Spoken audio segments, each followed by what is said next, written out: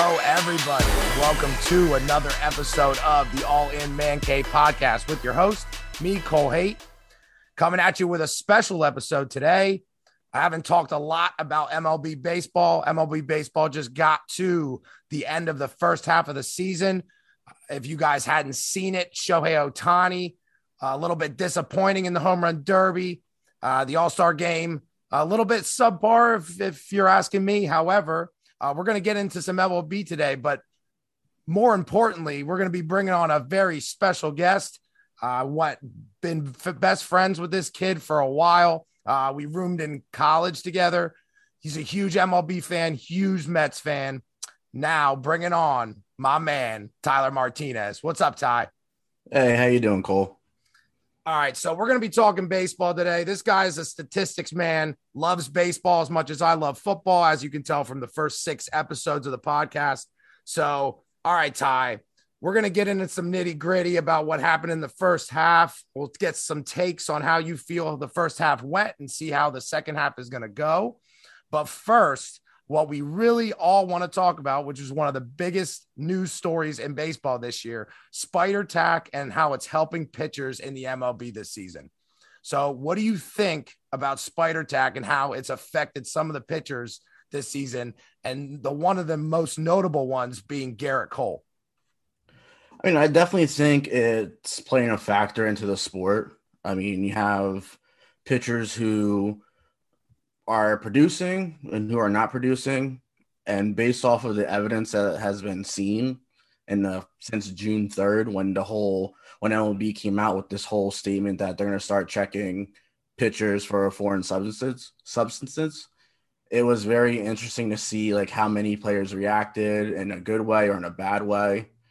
Specifically Gerrit Cole, he stumbled over his words when he was being interviewed, which made it clearly obvious that he was using Spider Tack. Now, there's a report that came out earlier in the month in June from Jeff Tracy from Axios, where he put up numbers between April 1st to June 2nd and he compared them to June 3rd to July 5th. And it was very interesting to see because during the month of April to June 2nd, Gerrit Cole, he pitched 70 innings and that was about 11 starts. His ERA was 1.78 and he was striking out almost 13 batters per 9 innings and was only walking a little over 1 batter per 9 innings as well. And as well as with home runs, he was giving up average less than 1 home run every time he started. But then now if you look into his numbers between June 3rd and July 5th, he threw 34 innings, had 6 starts. His ERA went from 1.78 to 5.24. So that's almost 3.5 his ERA went up to. That evidence right there is insane. And one of the main reasons why Gerrit Cole is getting a lot of the notoriety he's getting is because he's playing for the most polarizing team in baseball, the New York Yankees. So it's all about the New York drama. It happens in all sports. It happens in basketball. It happens in football. If you're playing in that big market, you're going to have a huge camera lens on you and it's going to be recording all the time. So for him to be a big part of this whole Spider Tack issue, I mean, and he's on the New York Yankees. Like, I can't say it any other way. He's on the New York Yankees. You're in that market and you're in a big baseball market like that, it's going to affect him and it's going to affect the New York Yankees moving forward. Oh, absolutely. And it's like, I mean, you can always make the argument that pitchers, like why they use it. Well, they want to have a better grip on the baseball. They want to make sure they're not throwing at anyone, but it's also because of the spin rate. I mean, the spin rate is just ridiculous. But then you can also make the argument with batters in a way, because batters, they wear batting gloves. They have pine tar on their bats. They have this no stick spray that they put on. So it's like the pitchers are making an argument, or why can't the batters put all this substances on their hands and on their bats so we can't put it on the ball? Well, you're throwing a ball 90 miles an hour and plus, almost at this rate now, it's like 100 miles an hour. But you can also, with the whole batters though, they're swinging a bat And there's proof that these bats go flying into the ball, like go flying to the stands. You don't see balls go flying in the stands off of a pitcher's hand. The only way balls go into the stadium or out of the stadium or into the crowd is foul balls and home runs. And this might be just me, but I feel like a lot of people agree. And watching sports in general, you'll always get a lot more people interested in a lot more offense than a lot more defense. So think about it if you want to use it in baseball or in football, honestly, it's like if you're going to have a team that's going to put up 40 points a game and they're also going to give up 35, people are going to want to watch that. Like they're going to want to watch that more than if you go back to the best defenses in football or the best defenses in the MLB. Like they don't want to watch, people don't want to watch 1-0 football or 1-0 baseball games as much as they want to see home run derbies basically in the regular season. So, and I agree with you 100%. Like if hitters are going to be able to use these things to help them perform their task and to perform better at it, why are pitchers not able to do that? And it needs to be an equal street because it almost seems like the MLB is trying to encourage more offense by limiting spider tack, but allowing pine tar and extra sticky baseball gloves to be in the game still. But let's move on from Garrett Cole and let's go into Trevor Bauer, because Trevor Bauer, one of the highest paid pitchers in baseball, he's got a lot of stuff going on right now too. And he's a pretty polarizing figure too, similar to most of the New York Yankees. But let's talk about Trevor Bauer a little bit. So with Trevor Bauer, what I can say is, as a Mets fan, I am so glad that the new owner, Stephen Cohen, did not sign him, because everyone, if you're a baseball fan, the whole Mets thing is there's always some type of weird drama with the Mets. But for them to not sign him, granted, I wanted him. I wanted Trevor Bauer. I was like, all right, you have DeGrom, Syndergaard, Carrasco, and you add Bauer to that. Hell of a rotation. Sounds pretty good to me. I truly am so glad that they did not sign him, because he is now being investigated by Pasadena police for felony assault after a woman accused him of choking her until she lost consciousness and was injured. Major League Baseball put him on administrative leave for 7 days on July 2nd, and the administrative leave was extended for another 7 days on Thursday, July 8th. Well, as of last night, Major League Baseball put him on for a third time, another 7-day administrative leave. But with this administrative leave, they extended not just 7 days, but they moved it to the 27th, which would be Tuesday and from 2 weeks from now, basically. With this is very interesting because Major League Baseball, they didn't have to for the third time of being put on administrative leave, they need to get consent from the players union. Well, both Major League Baseball and Rob Manfred, the commissioner of baseball, and the players union agreed upon, let's put Trevor Bauer on this administrative leave again. Now, he's still getting paid. He's averaging $1.5 million per week. $1.5 million a week? Yes. So you're telling me in 3 weeks of him being investigated, he's getting $4.5 million in 3 weeks for not playing baseball? Correct. That's correct. Anybody in America, not only the people listening to this podcast, but everyone else in America would love that job. Oh, absolutely. I'll take that all day of the week. Absolutely. Unbelievable. Unbelievable. What's funny, though, is that even though he's on this administrative leave, the Dodgers cannot suspend him. He's still on their roster. They can't suspend him. The reason why they can't is because Major League Baseball enacted a policy, which is called the Joint Domestic Violence and Sexual Assault and Child Abuse Policy, back in 2015.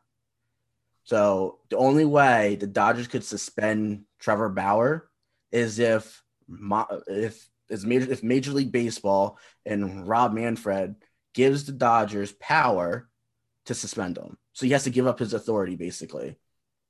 That's not going to happen. And he's also linked. Trevor Bauer is also linked to the whole spider tack issue, is he not? He's considered one of the ring. He's considered in multiple blogs that I've seen as the ringleader I don't know exactly what that means. But that's unbelievable. And going back to the Yankees comments that we just made, like, this is extremely polarizing. This man just got the best, like, a very good contract with the Dodgers. He's on what's considered one of the best teams right now, which is the LA Dodgers. And it's like, I can even make this isn't an NFL podcast, but Richard Sherman, we don't need to go into it, but it's these players are performing a sport that they love to play over and over again. It's literally their dream to play this sport and get paid to do it. Yeah. And they're still acting like this. Yeah. I mean, you can also make the argument, though, is with, like, so if you haven't heard, if you get caught using foreign substance, you're suspended for 10 games and you're not getting paid. Or actually, I'm sorry, you are getting paid. You're still getting paid, but you're suspended for 10 games. Now, if you look back with this whole cheating scandal with the Astros, no one was suspended. You fired your manager for a year. He was fired. But then a year later, he gets hired by the Detroit Tigers. And he's just doing the same thing, but for a different team. Exactly. So now you have people who are cheating, pitchers who are cheating, are getting suspended 10 games. Your team, whatever team you play for, they can't call up someone else to take your spot. So now you lose a player for 10 games. But the pitchers, or whoever gets caught cheating, it's not just pitchers, they're getting a 10-game suspension. But for a team who cheated and won the World Series, didn't get anything besides they lost money. I believe they couldn't draft anybody, and you lost your manager. That's unbelievable. And it's stuff like this that's happening all throughout sports. It's not just the MLB. It's not just the NFL. This stuff's happening throughout sports. You got Starlin Castro for the Washington Nationals. He's put on leave for alleged domestic violence as well. Yeah. So it's a lot of players, and Starlin Castro's no bum. Like, he's a great player. Yeah. Right. So there's a lot of good players. There's good players everywhere doing this stuff. And I don't really understand it. Quite frankly, I can't relate. I'm not making millions of dollars, nor am I a professional at any sport. Closest one's probably golf. But I don't understand why. You have literally everything that you've wanted since you've grown up. You finally played for a team, a great team. You're on a Hall of Fame team this year. The LA Dodgers are considered a Hall of Fame, like, great team this year. Why are you doing this? It just doesn't make sense. And it's not good for baseball. No. It's terrible for baseball because all the kids that are watching baseball are seeing this stuff. Mm-hmm. And they're growing up and they're going to stop watching baseball. My favorite player now just beats women. Like, it doesn't relate well. No, not at all. Moving off of that, let's talk about the possible trade between the Braves and the Cubs. I was very interested when I saw this, and tell us more about it because I think it's real interesting. So last night, it was probably around 11:30 at night. I received a notification that Joc Pederson, who is playing for the Chicago Cubs, who signed a 1-year contract, was traded to the Atlanta Braves for Bryce Ball, who's the 12th ranked prospect in the Braves farm system. Now, this move is very interesting because Bryce Ball is a first baseman. They also have, who everyone should know, is Freddie Freeman. Freddie Freeman is a free agent after this season. So this indication should possibly mean that Freddie Freeman's going to sign a long-term deal with the Braves, but there hasn't been any news or anything about it at all yet. But they could end up double hitting themselves on this because if they let Freeman walk and then Bryce Ball's gone, now they end up with no first baseman unless they can find one in free agency.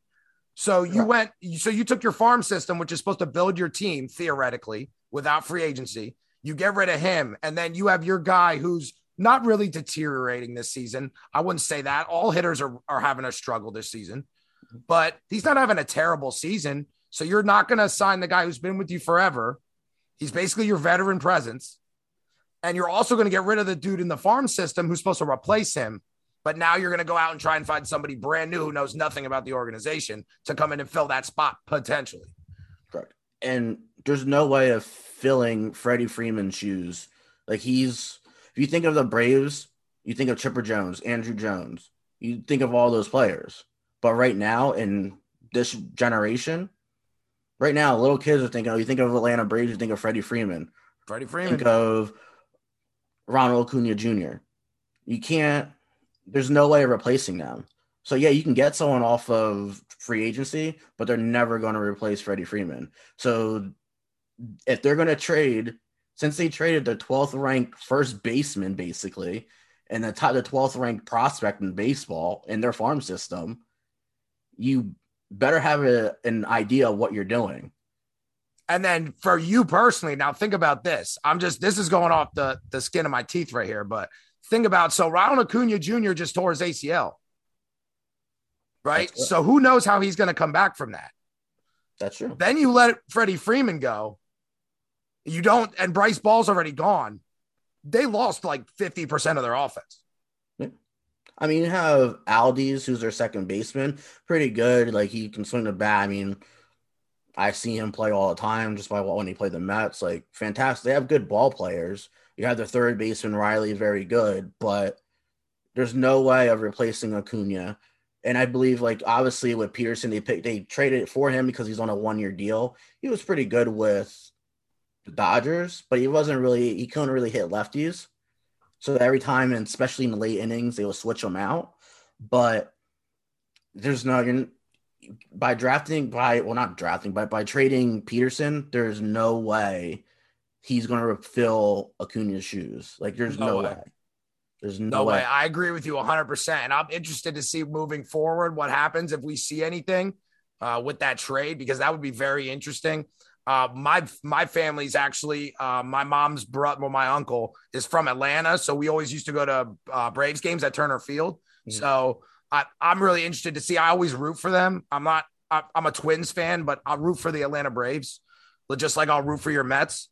Right. I just will not root for Philadelphia. It won't happen. And I'm not rooting for the Yankees either. So, any other team I would literally root for in baseball, probably minus the Astros. But, so let's move on. So interestingly, you brought this up to me. So Mark DeRosa, former MLB player, 15 years, 8 different teams, top 5 faces in baseball. So I asked you to give me your top 5. So I want you to tell everybody Mark DeRosa's top 5, and then tell them your top 5 and all the discrepancies between the two.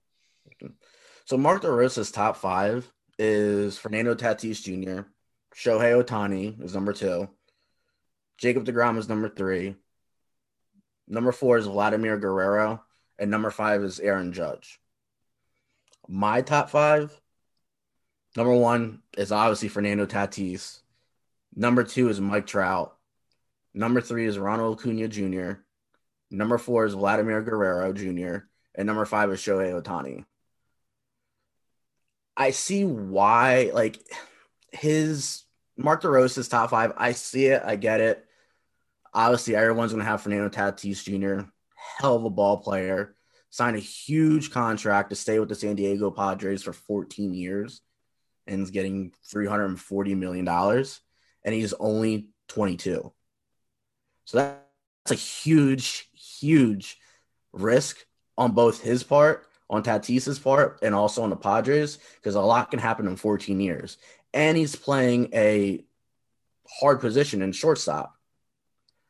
But with Tatis, his presence, he's very marketable. There's an episode on him. It's called El Nino that was on MLB Network. It's pretty much a little documentary on him. Fantastic. And I can truly see why I can see a lot of kids looking up to him, trying to mimic his batting stance, trying to wear his number 23. Like, he's a very marketable person, great personality. He's going to be around the league for a very, very long time. The one discrepancy I have with Mark DeRosa's top 5 would be Aaron Judge. Granted, he plays on the historic Yankees. I get it. He's a power hitter. He's not going to hit for average. He's definitely not going to hit for average. Yes, he's going to hit possibly at least 30 home runs, possibly 40. I mean, I don't think he's going to repeat his rookie year where he hit 52 home runs. I don't think that's ever going to happen. I mean, it might, but the odds of it, slim to none. I believe he has a more shot at hitting 40 home runs and driving in 100 RBIs. But I don't think he's the face of baseball. I mean, how can you leave out Ronald Acuna Jr.? How can you leave out Mike Trout? Mike Trout has been the face of baseball at least 8 years. And I feel like, honestly, I feel like Mark left him out because he's been injured most of the season. Granted, but if you look at it, though, he was out for more than half of the first half of the season, but fans voted him in to the All-Star. Yeah. And he only played a couple, like maybe, I think 40 games maybe. Yeah. But that's the thing, though. So I'm seeing, baseball's taking a bit of a turn. So I've noticed I don't watch a whole lot of baseball. Okay. I watch a decent amount, not as much as you, obviously, but maybe you can back me up on this. So I feel like us growing up, maybe when we were in high school, from high school to now, I feel like the veteran presence on teams is starting to get less, and the younger players are becoming more polarizing more quickly. So just looking at your list, Tatis Jr. is young. Ohtani is young. Vlad Guerrero Jr. is young. Acuna Jr. is young. You have Mike Trout on there, who's probably the oldest out of everyone on that list, if not close to it. So it's almost like, and it's good for baseball because you normally don't see that. You see a great player go from team to team till the end of his career. You don't see a lot of the farm system people coming up. But now with Fernando Tatis, Vlad Guerrero Jr., and Ronald Acuna, like those three themselves can put on a show. Absolutely. I mean, these guys are these young kids basically, because they're literally kids. They're kids. It's a shock because, I mean, Aaron Judge is 29. Mike Trout is in his 30s. Mike Trout also plays a tough position in center field. He's like the captain of the outfield. Correct. So, I mean, and I also see, I mean, I love the fact that Mark DeRosa has Jacob deGrom ranked third on his list. I love Jacob deGrom. Like, he's literally, as a Mets fan in this generation, is like the Tom Seaver of the 69 Mets. Like, it's just, Jacob deGrom is up there. But to me, Jacob deGrom pitches every fifth day. So I want someone who's on a top face. Like, if you want to put it as like a pitching perspective, where who's the face of baseball for pitching? No hands, definitely Jacob deGrom. But for a position player, needs to be someone who plays every single day. And granted, yes, you're gonna have injuries and a lot of things are gonna come up, off days and stuff like that. But it has to be a position player. We were talking before we went live on the podcast. Tell them what you found out about deGrom, about the statistics. So I follow SNY.TV on Twitter, and if you don't know what SNY is, it's sports. It's the sports, New York sports media center or what have you. Yeah, correct. So on July 8th, which was last Thursday, there was a picture that came out of Jacob deGrom, and it had a list of how many fastballs he has thrown that were either 100 miles an hour or more. And then it had a list of who else did that.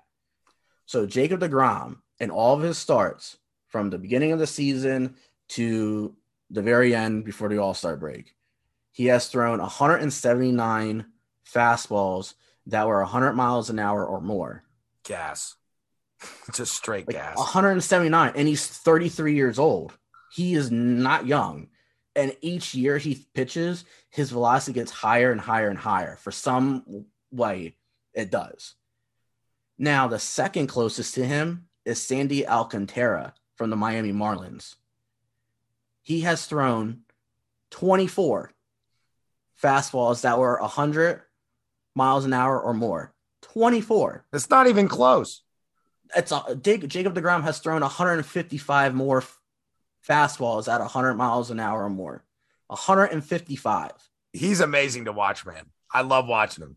I love watching him pitch. We used to watch in college. We used to watch him pitch at least 3 times a week. It was Watching the Mets in college was great. I loved it. Jacob deGrom's amazing. And once they get Syndergaard back, I think they'll be good. I think they'll be good. You don't need Trevor Bauer, Ty. You don't need him. No. You don't need him. No. All right. So let's talk about. So the first half of the season just ended. Okay.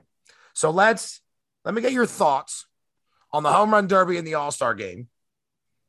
What you saw, what you liked, what you didn't like. The home run derby, I thought it was pretty good. I wish the matchup was Shohei Ohtani versus Pete Alonso, but Trey Mancini, his story is amazing. It is. He came back from stage 3 cancer, colon cancer. I believe it was colon cancer. And it was like and he plays on one of the worst teams in baseball, the Orioles. Yeah. And the respect that he has and the fact that the numbers he's producing, he's one of those guys who's not going to bat for average, but he's going to hit the home runs. He's going to hit the ball hard. That was to see him do that, to come out of nowhere and say, yeah, I'll participate. I didn't think he was going to. Like, I had no idea that was an option for him. But for him to put on that performance and to bring awareness to what he went through, because that's basically what he did. He brought awareness to it. Like, hey, get checked. Like, it was amazing. Now, I thought, a lot of people didn't like how Pete Alonso acted with the bobbing of the head and kind of like showing people up, but I don't think that was the case. And I'm not just saying that as a Mets fan. I'm not saying that at all. Quite frankly, that's like the only thing that they're good at is having one person go to the home run derby and win it at this point. But I think people need to relax on how he reacted. If you really think about it, he knows what he's doing, and he's been there before. Everyone that was there has not, like, you had Trevor Story, Shohei Ohtani, Joey Gallo, Juan Soto, Salvador Perez. Like, none of them have ever been in the home run derby before. And Pete Alonso has already been there. Granted, it was in 2019. They obviously didn't have the All-Star game and All-Star break last year because of COVID, but he already knew what he was doing. Like, he wasn't worried. He knows he can hit the ballpark 500 feet. They all basically can, but Pete Alonso knew exactly what he was doing in this. So yes, I'm happy that he won. I think it's great. Like, he kind of brought some swag to it. He was listening to Biggie Smalls and like had different songs that were based off of like the Denver area and everything. So it was pretty cool. But yeah, I was watching it. Granted, as a kid, I used to get more excited about it. But it's just cool to see like someone stand there and compare them to like, how like everyone's saying they're exhausted. You look at Pete Alonso. Pete Alonso, he was not exhausted at all. He literally was just like, let's keep going. Like, I'm fine. Like, let's keep going. Now, when it comes to the All-Star game, the one thing I did not like about it, there's actually two things. The first thing I didn't like about it was that everyone had like the same uniform, where before it was whoever was representing their team wore their home uniform. They didn't do that this year, which I don't think I didn't think the jerseys were nice either. But and also the home run, the All-Star game, it didn't really count for anything. Before, whoever won would get home field advantage in the World Series. Now it doesn't mean anything. So it's like the NBA, like the NBA All-Star break. That doesn't mean anything. The Pro Bowl for NFL, that doesn't mean anything. So it's like, now what are you going to do? Like, what is baseball going to do to make it more meaningful? They need to get some sort of incentive, because honestly, like my outlook going into the All-Star break was, is all the Ohtani hype going to overtake the entire All-Star break, which I don't think it did. Now, the reason why I don't think it did was because he didn't perform in the home run derby like everyone thought he would. Mm-hmm. However, the All-Star game itself, most of the All-Star games that I've seen for the past 10 years, maybe, they're not really that exciting because the pitching is so good from everywhere. It's never really that offensive of a game. Granted, Vlad Guerrero Jr.'s home run in that game was piped, absolutely piped. Yes. And I don't like Philadelphia, but their catcher is amazing. He's the best catcher in the league. What? He's the best catcher in the league. Oh, yeah, by far. And listen, I will never hype up a Philadelphia player, but that dude is amazing. He doesn't talk crap. He goes about his business. He's the top player, the top catcher in baseball right now. And he was drafted by the Marlins, right? He was drafted by the Miami Marlins as a shortstop. So his whole entire life, he was a shortstop from low league to the minors. And then when he went to the minors, they transitioned him to a catcher. It sounds like the story of Justin Pacioli. Gotcha. Almost. Easton grad. Almost. Shout out to Justin Pacioli if you're listening to this, by the way. Two guys you went to high school with. You did play shortstop. Then you did transfer as a catcher at Lehigh, and you played catcher at Lehigh. And now you're playing in a AAA system somewhere. I'm not sure exactly where, but you're playing somewhere. So moving on. So I know you have some thoughts on this. So Stephen A. Smith and his comments about Shohei Ohtani, and this happened right before the hype for the All-Star break. So how do you feel about what he said? I'll let you talk about it. I'll chime in afterwards, but how do you feel about what Stephen A. said? And do you think that his apology was good enough? I mean, I always knew Stephen A. Smith's mouth would get him in trouble one day. Yes, it will.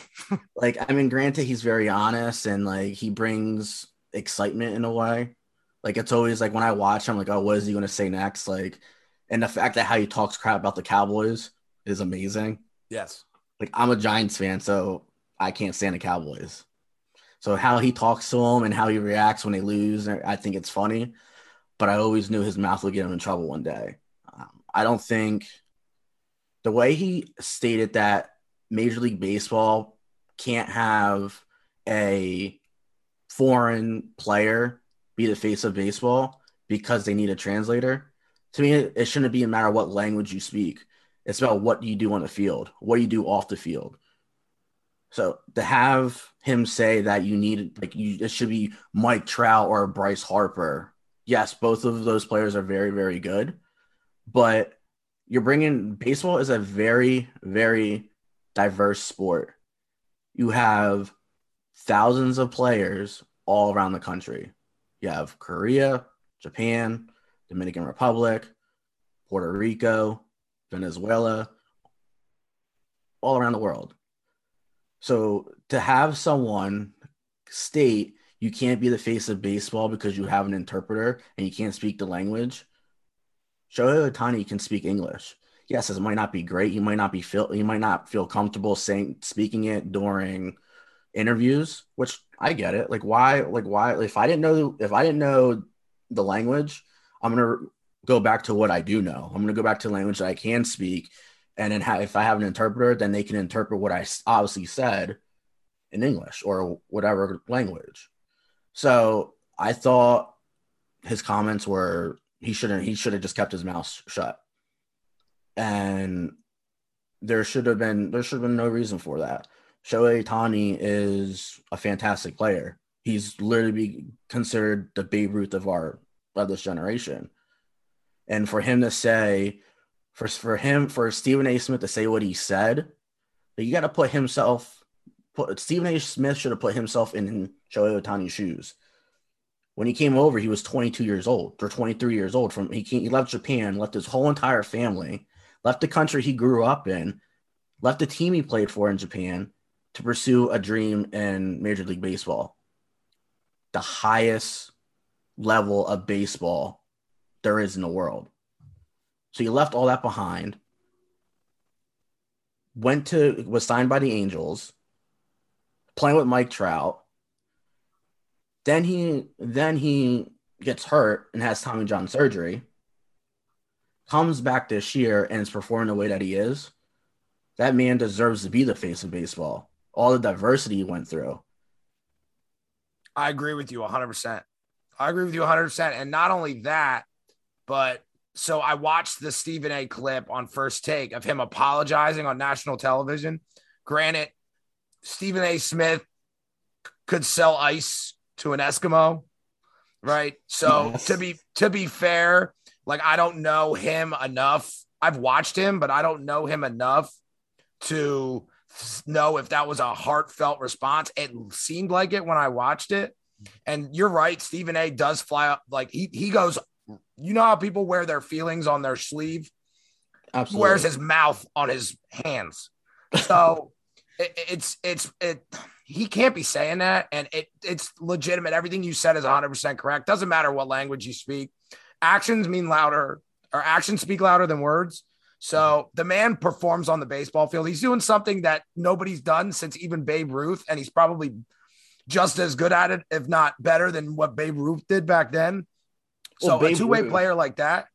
Yeah. Like Babe Ruth, I read an article the other day that when he went to the Yankees, he was pretty much already done pitching. Like wasn't doing that as often. So he then obviously focused on playing in the outfield and hitting, and now everyone knows like all the records he broke and everything. But Shohei Ohtani is pitching every fifth day, throwing 90 some mile an hour fastball, striking people out, has a 3.7 ERA, doing a great job. Like there's no way. And after coming back from Tommy John surgery, like, and you're performing like that, and then after you're done pitching, you're still batting, and then you're not just like hitting home runs. Granted, has 33 home runs. He is leading the league in all baseball and home runs in the first half. The other article I read the other day was that he is the first Japanese player to have that many home runs in the first half of the season. He beat Hideki Matsui. It's impressive. Yeah. Think about for 1 second, real quick. Think about the best starting pitcher and the best DH you've ever seen. You don't have to name them, but just think about the best DH and the best starting pitcher, right? He's both of them. It's crazy. It's insane. Absolutely crazy. It's literally insane. And if more people like this come into baseball, like if you had 5 Shohei Ohtanis in baseball right now, can you imagine how much more people would be watching baseball? Oh, absolutely. It's literally like he's literally him and Tatis Jr. are the type of players where you stop what you're doing to watch them on TV. Watch them and see and you're a Mets fan and he plays for the Padres and one of them plays for the Angels. You're completely across the country. Yep. So that leads me into the last question. So it's a 2-parter, but stay with me on this. So let's get your idea. We just talked about it a little bit maybe, but let's get your idea of how you think you could get more people to watch baseball. What do you think the MLB has to do to get more people to watch baseball? And give me a few teams you're looking at for the second half of the season for the viewers to keep an eye on. I definitely think Major League Baseball, they need to have a better market ability, basically. Like you have these players who would draw millions of dollars, and you have kids who are watching. So you have Fernando Tatis, market him, put him everywhere in baseball. Shohei Ohtani, same thing. Like you literally need to market better, and then at the same time, baseball is a very expensive sport, and you have to make it cheaper for young kids, for families who can't afford baseball bats, gloves, cleats. Like it's a very expensive sport. I mean, granted, all sports are expensive, but there's a reason why you have little kids using metal bats and not wooden bats until you get to a certain age, because wooden bats are expensive. Metal bats they're going to last longer, but I mean, we played together. We played baseball. I mean, when you have a good bat and a dead bat, like just by the sound. So yes, it didn't matter which bat I had because I was on the bench. I couldn't hit. So yeah, same here. Didn't matter. All right, so I agree with you 100%. It's hard to market baseball, and the newer viewership of baseball is different than the older viewership of baseball. It's beginning to be like the boomers versus the new generation. So that's always going to be a struggle. I absolutely agree. I mean, I definitely view these unwritten rules. At this generation, these kids that are coming up, they don't care about the unwritten rules. They're going to play the way that they want to play. They're going to bring excitement to it. You're going to see a lot of things that you would not expect to see on the baseball field. And I think that's another way of getting people interested. And I mean, granted, everyone knows certain like these rules and unwritten rules and everything like that, but that's more so from the older generation. And the thing that I like about Fernando Tatis is that he doesn't care if what the count is, if it's 3-0 count, what the score is. It's not about him running up the score, because last year he was playing against the Texas Rangers. They were up 10-3 and in the late innings, and he hit after a 3-0 count, he hit a grand slam. So the unwritten rule is you're up by a certain amount of points. Do you swing the bat 3-0? Typically, no. You don't do that because it's like you're showing off the pitcher. And Fernando Tatis's eyes, doesn't matter. Like you literally threw me a fastball right down the middle on a 3-0 count. I'm not going to just let it go. I'm going to swing the bat. My goal is to win the game. So a lot of pitchers didn't like that, but at the same time, times are changing. This is not old school baseball anymore. I mean, if you really want to think about it, old school baseball, that's what we have right now in a way. You have American League where they have the DH, and you have the National League where you don't have the DH. You have the pitcher batting. Probably after this season, that might go. There might be a universal DH in both leagues, which I like. I don't want a pitcher who is the face of your franchise or your best starting pitcher running down the field at full sprint and then tearing his hamstring. Unless they're Shohei Ohtani. True. That's true. And with Shohei Ohtani, though, you're going to, at some point, it's going to stop. He's going to have to focus on one or the other because that takes a lot of toll on your body. But right now, go with it. He's young. He's 26. Go with it. If that's what if he wants to continue to do both, right, and he cuts his career in half, I bet you he has a better outlook on his career, knowing that he made a decision to do both and it was shorter rather than extending it and missing one or the other. Now, do you know how much Shohei Ohtani is making this year? I don't actually. How much is he making?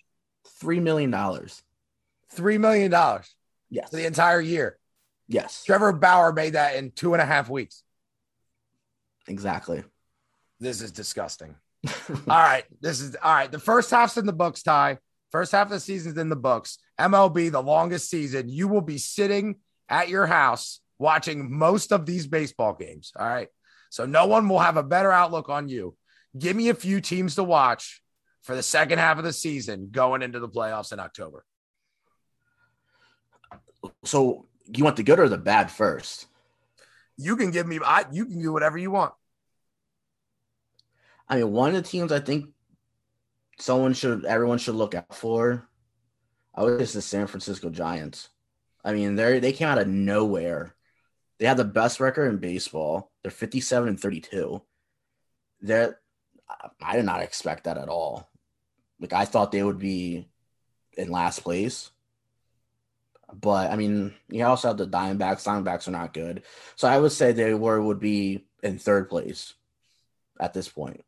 Now, it might not last long, but to see what they're doing right now is impressive. The other team I would look for, if you want to look in the American League, I would say, honestly, I'm going to have to go with Tampa Bay.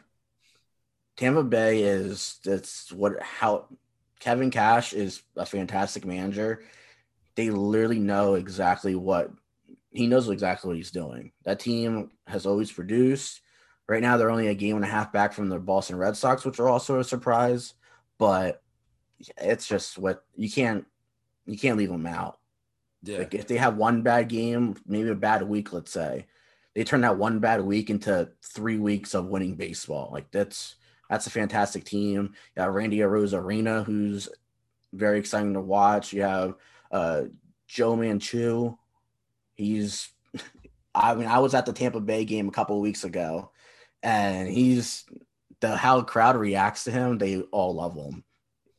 I'll tell you what, your two teams were almost the same as mine, and you mentioned the one that was different. So I would have went with the Red Sox versus the Rays, because I was told multiple times by one of my best friends, Greg, that the Red Sox were going to be terrible this year. And then I look up the standings, and they are they were in first place at one point of 6.5 games. So the Red Sox are impressive. The Rays are very impressive, especially on the betting front. So if you're a bettor on DraftKings and you take the Rays, always take them to win by 1.5 because they've won most of their games by 2 runs or more. So if you're a betting man and you're listening to the podcast right now and the Rays are playing the Diamondbacks, please take them at the Rays -1.5, no matter what the odds are, because I guarantee you they will cover it. All right, so let's go on to some flops here. So let's go into some teams that are going to have more of a disappointing downturn to the second half of the season. Definitely have to say the Yankees. I think they have a lot on their plate.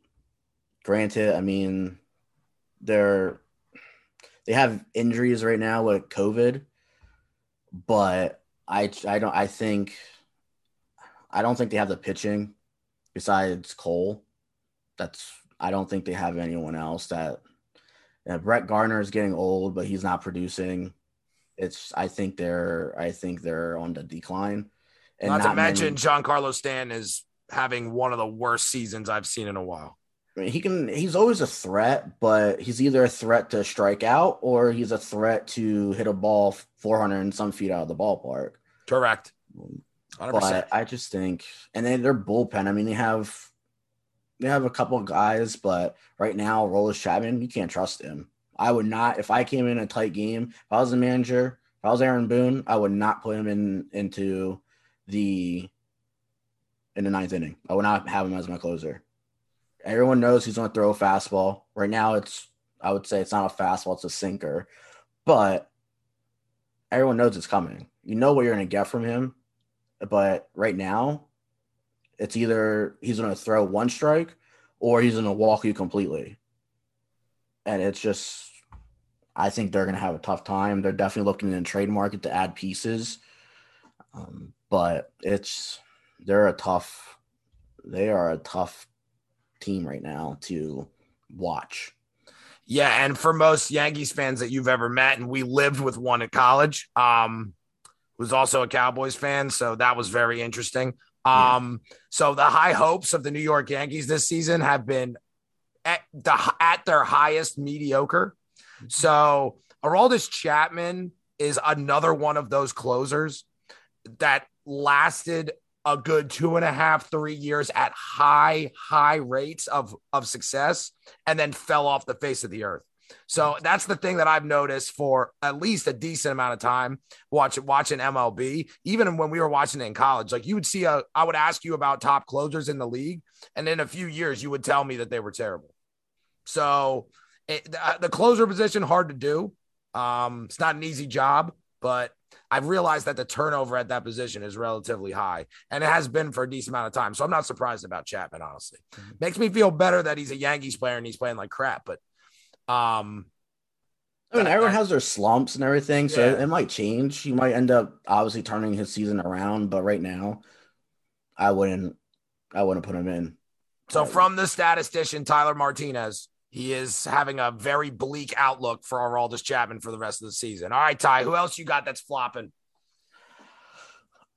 I would say, I mean, they're already kind of on a decline now, but everyone I feel like has high hopes for the Chicago Cubs. They're sellers. So they're like, I mean, right now they're below 500. They're 44 and 46. So they're 8 games below. They're 8 games behind Milwaukee Brewers. But I truly think that they're on the decline. They lost one of the best managers in baseball with Joe Madden. They hired David Ross, who he was a former catcher, played for the team, but I truly think Anthony Rizzo, they have so many pieces that were their future, basically, that are all free agents at the end of the season. You have Javier Baez, one of the best shortstops in the league. You have Chris Bryant, and then you have Anthony Rizzo. Like, it's just they have a lot of thinking to do. They're definitely sellers. I'm hoping that my team, the Mets, picks up Chris Bryant because he's so versatile. That would be a third very base, good pickup. first base, all the outfield. Like, he's a hell of a player. But yeah, they're definitely on the decline. All right, you heard him, Chris Bryant. Get over to New York. You can handle it. Oh, absolutely. I'm so happy that you picked the Cubs because I was just watching MLB Network the other day, and I saw that at some point not too long ago, I think it was a 2-week span where the Cubs were 8 games ahead, and they ended up 8 games down after like it was 2 or 3 weeks, and the Brewers won on a tear and just took over that division, and they've never been able to come afloat above. Their head has not been above water since then. They're slumping hard too. Like they're similar to the Yankees. They have the players are just slumping. Yeah. I'm so glad you didn't bring up my Minnesota Twins because they can't flop more than they already have. A little pissed off my boy Miguel Sano. My version of the Big Papi was not in the home run derby, but our starting pitching stinks. They're bad. So their bats are bad too. And for some reason I've noticed, and I'm going to leave it on this. For some reason, since I've watched the Twins play baseball, no matter what happens, it's almost similar to the Minnesota Vikings. So it must be a Minnesota curse. Once the player leaves the team, they're good. I was watching an Arizona Diamondbacks game the other day, and Eduardo Escobar hit 4 home runs.